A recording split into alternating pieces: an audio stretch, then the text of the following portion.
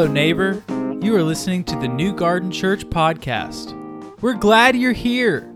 This year, we are walking through the whole Bible together as a church family, day by day and week by week. We're meeting online right now, but we normally meet at 10 a.m. at DuPont Tyler Middle School in Hermitage, Tennessee. You can catch our weekly gatherings live by checking out our website at www.newgarden.church/online. We would love to hear from you. This week, Jeff provided a message from Joshua set as the Israelites begin to move into the Promised Land. We hope that you enjoy what you hear today and check back in with us again soon.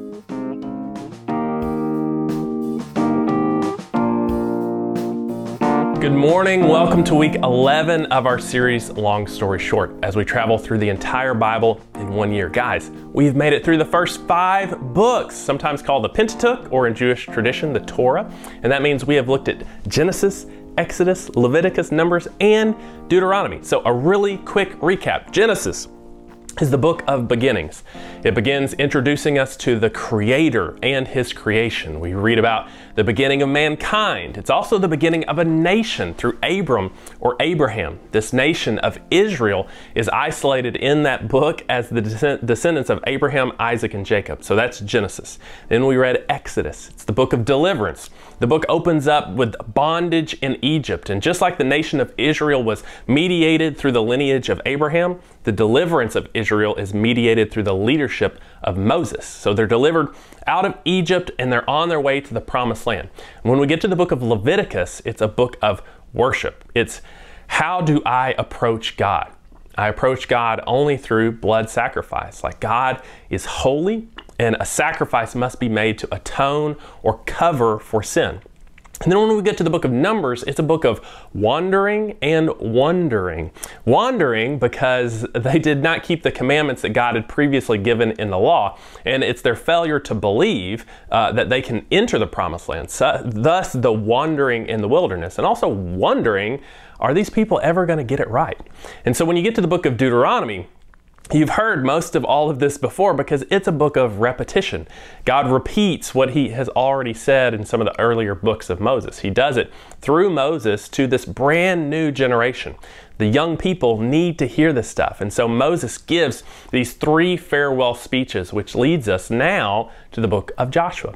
Now, I like to think of the book of Joshua as like a bridge book. It's a bridge between the previous 4 books, Exodus, Leviticus, Numbers, and Deuteronomy, and the next 7 books. So what do I mean by a bridge? Like the previous 4 books, Israel is outside of the land. And the next 7 books, Israel is inside the land. So Joshua, it's kind of like this bridge between the nation being outside of the land and inside of the land. God promised them a long time before that He would bring them into what He called the Promised Land. Not that it's this perfect, lush environment, but it's the land God promised them. It's the promised land. And it was what He had for them. And what God promised, He will do. So if you want to take your Bible and turn to the book of Joshua or find it on your phone. Now, if you're following with a reading plan, we started this on Thursday. And as a reminder, when you see the word Lord, L-O-R-D, in all caps, that's the editor's way of translating the personal name of God, Yahweh. So sometimes you may hear me say Yahweh when you see the word Lord. I just don't want anybody to be confused. So Joshua 1, verse 1. After the death of Moses, the servant of Yahweh, Yahweh said to Joshua, son of Nun, Moses' aide, Moses, my servant, is dead. Now then, you and all these people, get ready to cross the Jordan River into the land I'm about to give to them, to the Israelites. I will give you every place where you set your foot, as I promised Moses. Your territory will extend from the desert of Lebanon and the great river, the Euphrates, all the Hittite country, to the Mediterranean Sea in the west. No one will be able to stand against you in all the days of your life. As I was with Moses, so I will be with you. I will never leave you nor forsake you. Be strong and courageous, because you will lead these people to inherit the land I swore to their ancestors to give them. Okay, first things first, a little fun Bible trivia you can use at your next game night. Which famous Bible character of the Old Testament didn't have any parents? Joshua, because he's the son of Nun. Oh, wait a second, let the laughter die down. Like, these are the kind of jokes that preachers think are funny. We're an odd bunch who enjoy Bible humor. But a real observation, Joshua is the successor of Moses. He's like this Moses 2.0. So as you read through, you want to keep your eyes out for connections that the author is trying to highlight to solidify this connection. Some of the same things that happened to Moses are going to happen to Joshua.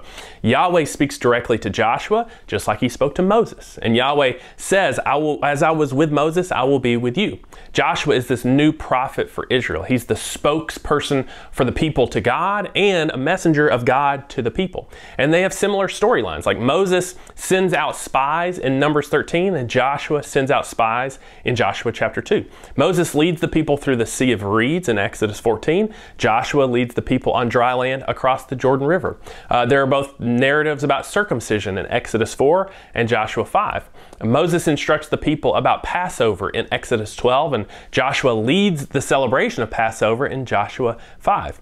Moses meets the angel of Yahweh on holy ground at a burning bush. And Joshua meets the commander of Yahweh's army in Joshua 5, and he has to take his sandals off because he's on holy ground.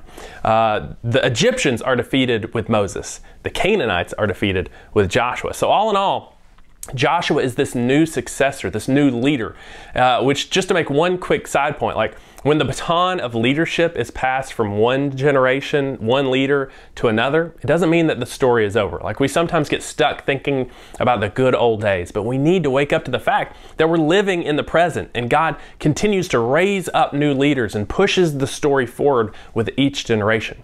So now Joshua is going to pick up where Moses left off, and he's going to lead the people into this land. Now, a second observation. Even though the book is entitled Joshua, the main character in the book is not Joshua. The main character is Yahweh. Like if you simply look at how many times each is mentioned, Joshua is mentioned 151 times, Yahweh is mentioned 170 times. This book is about Yahweh and how Yahweh keeps his promises. Just like he promised Moses, he's going to give this land to the people of Israel because this is what Yahweh said. So you could say the third main character of the book of Joshua is the land. It's about the fact that Yahweh keeps his promises and that he promised he would deliver this land. This is repeated over and over and over again in the book of Joshua. Now there are several summary statements in the book of Joshua. Here's one of the summary statements. So Yahweh gave Israel all the land he had sworn to give their ancestors, and they took possession of it and settled there. Yahweh gave them rest on every side, just as he had sworn to their ancestors. Not one of their enemies withstood them. Yahweh gave all their enemies into their hands. Not one of all Yahweh's good promises to Israel failed. Every one was fulfilled. Now that's one of many summary statements in Joshua that read about the same. It's about Yahweh keeping the land promises he had made to their ancestors. So what ancestors? Well, remember, Abraham, Isaac, and Jacob. Abraham, to your offspring I will give this land. Isaac, I will give these lands to you. Jacob, I will give you and your descendants the land. So with Yahweh as the main character and the land as a major plot line, you could outline the book of Joshua something like this. In 1 through 5, God brings them to the land. 6 through 12, God gives them victory in the land. 13 through 22, God distributes the land to the nation. And then 23 and 24, the people renew their covenant with God.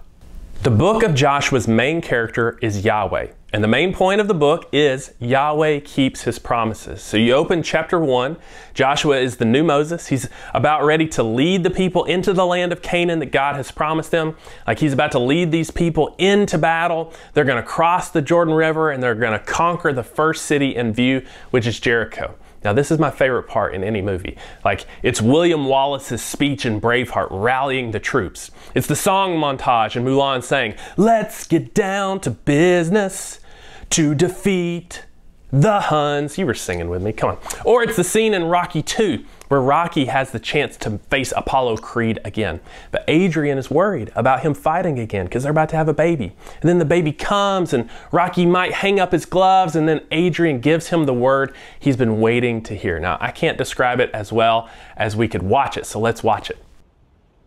You look so tired. Why don't you go get some sleep? Oh, no, I feel great. Listen, I've been thinking, if you don't want me mixing with Creed no more, we'll make out some other kind of way, you know? There's one thing I want you to do for me. What? Come here. What? Win.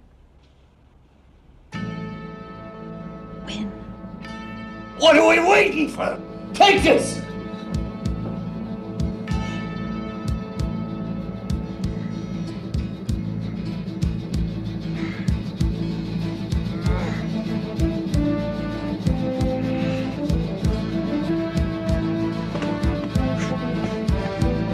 She says she wants to tell him something. He leans in and she says one word, win.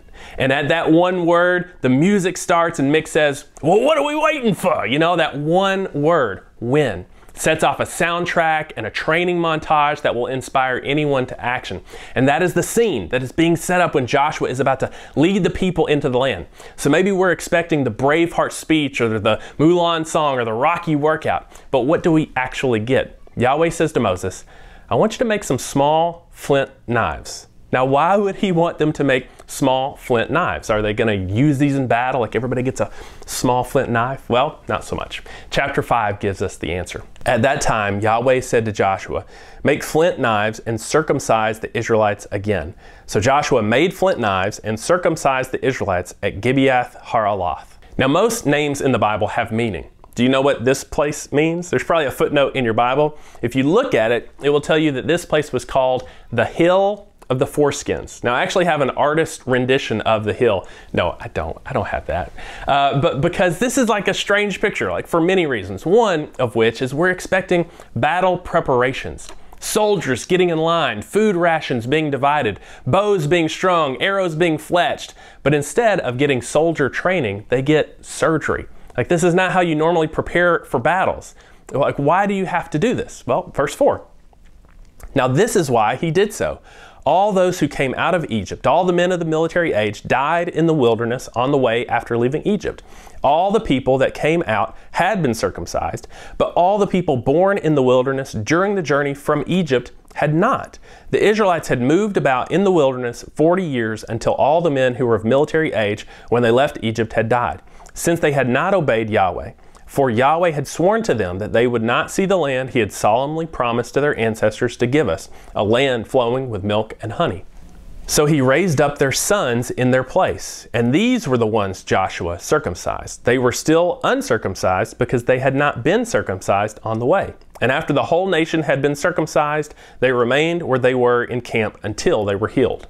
Now, it doesn't give us a specific amount of time, but that would have taken a while, right? But once the pain subsides, they're ready to go into the land, right? No, not quite. They have this weird meeting with this person in verse 13. Now, when Joshua was near Jericho, he looked up and saw a man standing in front of him with a drawn sword in his hand. Joshua went up to him and asked, "Are you for us or for our enemies?" "Neither," he replied, "but as commander of the army of Yahweh, I have now come." Then Joshua fell face down to the ground in reverence and asked him, "What message does my Lord have for his servant?" The commander of Yahweh's army replied, "Take off your sandals, for the place where you are standing is holy." And Joshua did so. So does this sound familiar? Like we mentioned it earlier, who else was asked to take off his sandals? Because the land that he's standing on is holy. His name is Moses. You go back to Exodus 3, and you find the angel of Yahweh speaking to Moses from the burning bush. And now it seems like the same things happens. Like I'm telling you, Joshua is just like Moses. Very similar things happened to Joshua.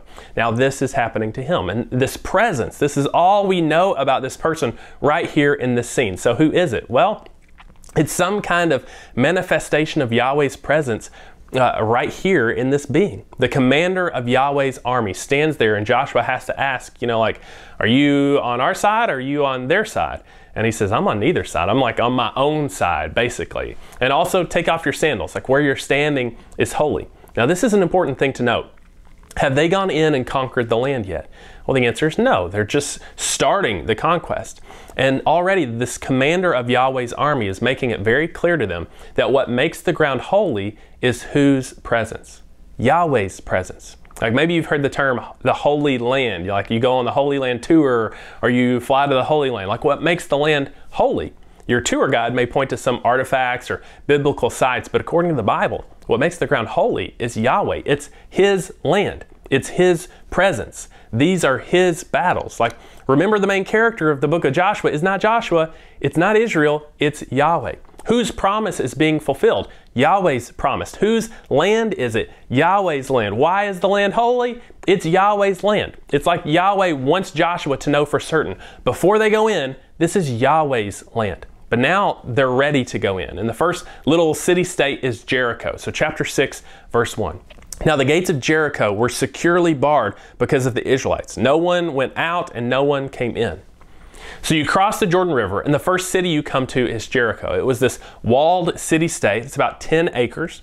Now, growing up in Sunday school, you hear about the city of Jericho, and maybe we think about like cities today. But the amount of the city of Jericho is only about 10 acres. So that's the size of about 8 football fields. Or if you've ever been to Charlie Daniels Park and done the walking trail around the whole park, like you've walked around Jericho twice. So if you think about like half of Charlie Daniels Park, that's how big it is. So with this in mind, we continue the story. Then Yahweh said to Joshua, "See, I have delivered Jericho into your hands, along with its king and its fighting men. March around the city once with all the armed men. Do this for 6 days. Have 7 priests carry trumpets of ram's horns in front of the ark, and on the 7th day, march around the city 7 times, with the priests blowing the trumpets. When you hear them sound the long blast on the trumpets, have the whole army give a loud shout. Then the wall of the city will collapse, and the army will go up, everyone straight in." Now, from a military perspective, this is like a joke. Like, this makes no sense. You would at least expect to find something like, oh, and remember all those small flint knives? Make sure everybody has one of those so they're ready for the battle. But who does the battle belong to? Well, the text says, well, the victory already belongs to Yahweh. Because whose promise is it? Whose land is it? Whose victory is it? It's the main character of the book. It's all about Yahweh. So maybe you grew up on pictures like this, or maybe you had like a flannel board, like the people are walking around, they're carrying the ark with them. They go around 6 days, and then on the 7th day, they go around 7 times. Maybe you did that at VBS. And they blow the trumpets and they shout in the walls. They come tumbling down, and they're able to capture the city. And that's where the story ends at VBS. Like, yay, the walls of Jericho came tumbling down. But maybe this week you read the director's cut of the story. Like, we seem to have a lot of these non-VBS editions of the story because we get to verse 21 and you go, oh, like, where did this come from? They devoted the city to the Lord and destroyed with the sword every living thing in it, men and women, young and old, cattle, sheep, and donkeys. When you read that, you forget about all the childhood songs we used to sing. Like, what is this about? Now, maybe you just want to skip it, but this kind of thing happens all the time in the book of Joshua. Several different times, this is repeated over and over again. Now, the NIV is trying to help us out here in the English translation by giving us 2 words to help us describe what is going on here: devoted and destroyed. The Hebrew is just one word: haram. Another way of translating this would be the ban, B-A-N, like to put under the ban.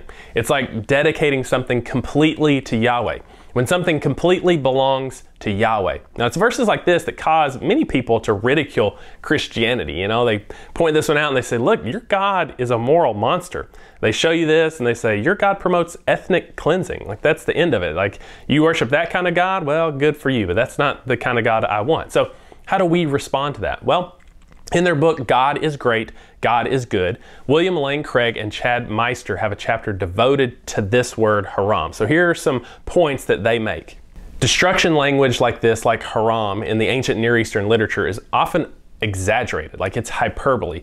It doesn't actually mean absolutely everything. We see that in the Bible. Groups of Canaanite people who were, quote, totally destroyed were still around in Judges several different times. Like, you can see it in Joshua where they were totally destroyed, and then you get to the book of Judges and they're not totally destroyed. So what I'm saying is the language of hyperbole. The greater concern was to destroy the Canaanite religion. Like, they practiced child sacrifice and all kinds of bad things.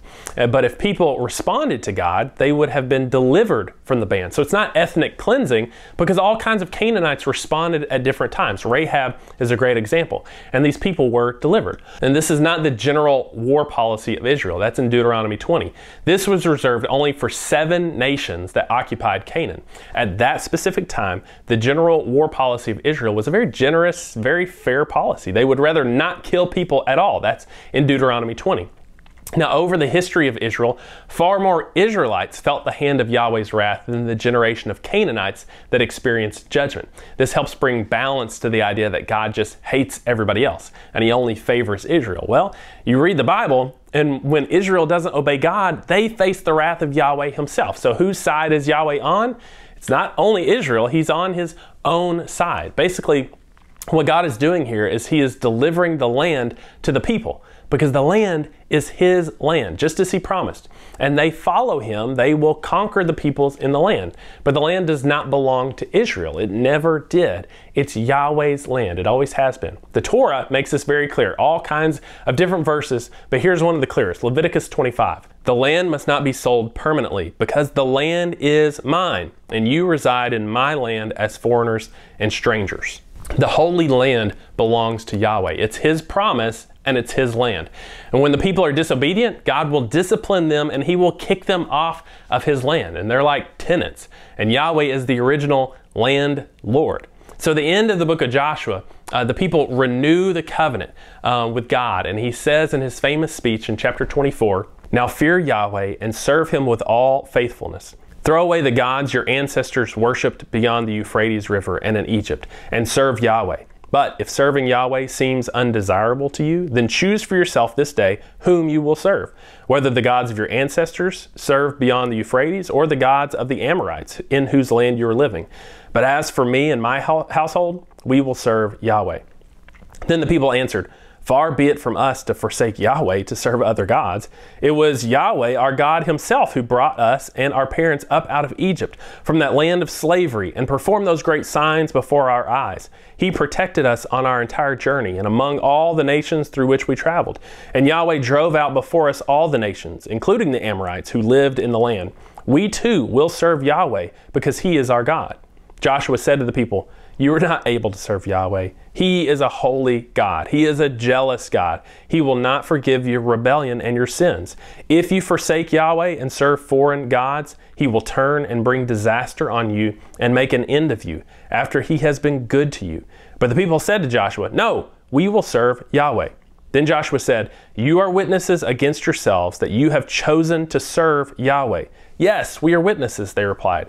"Now then," said Joshua, "throw away the foreign gods that are among you and yield your hearts to Yahweh, the God of Israel."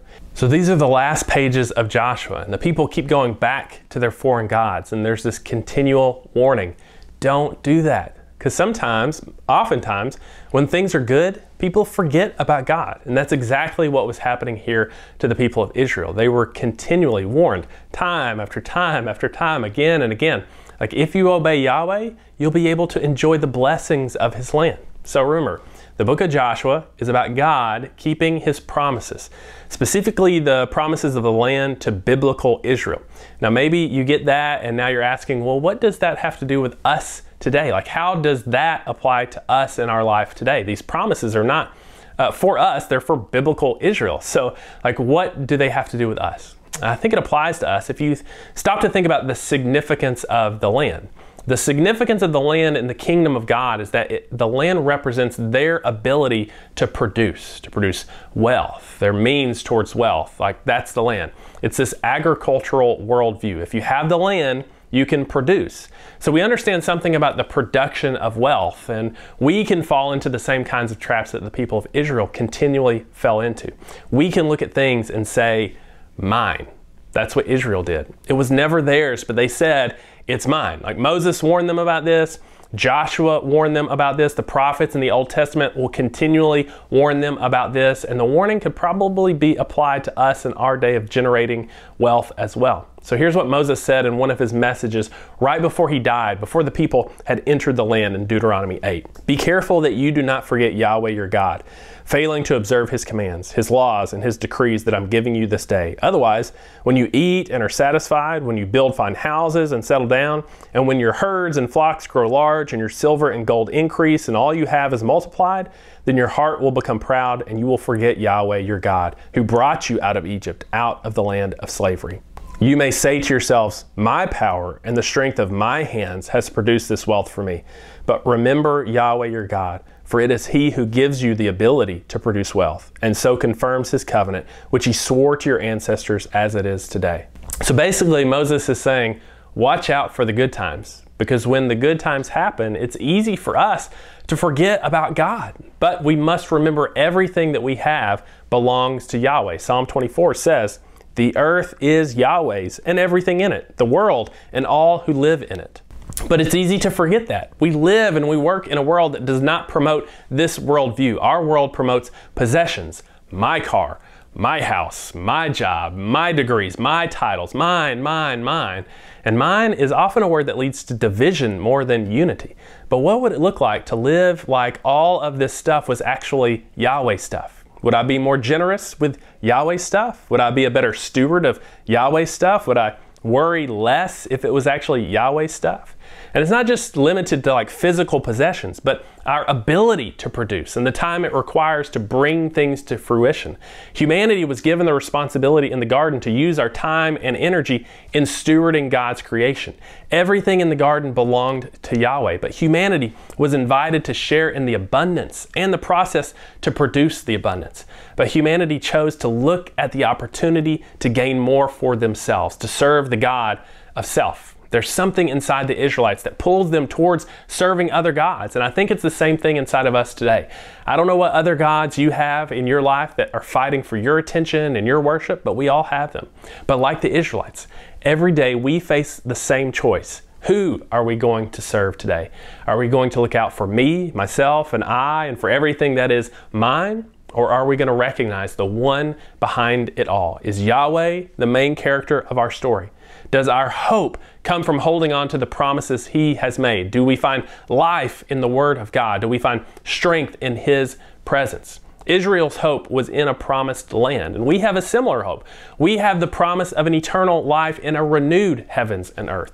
The Israelites showed their faith in Yahweh by crossing through the Jordan River, and believers today have a similar sacrament of passing through the waters of baptism. Like we both relive the Exodus experience of deliverance from slavery and oppression, but ours is a deliverance from the slavery to sin and the oppression of death. Through Jesus' death and resurrection, we hold on to the hope of our own resurrection into new life. Both eternal resurrection, but the experience of new life every day of our life as we're guided by the Spirit of God. And as the Israelites celebrated the Passover meal before they entered the land, we celebrate a Passover meal each week. This one is centered on Jesus. We take the bread and we take the cup and we remember and we proclaim the story of Jesus and what it means for our lives. It's our way of each week standing with Joshua and choosing who we will serve. So Joshua's challenge is true for us. Choose for yourselves this day whom you will serve, whether the God your ancestors served beyond the Euphrates or the gods of the Amorites in whose land you are living. But as for me and my household, we will serve Yahweh.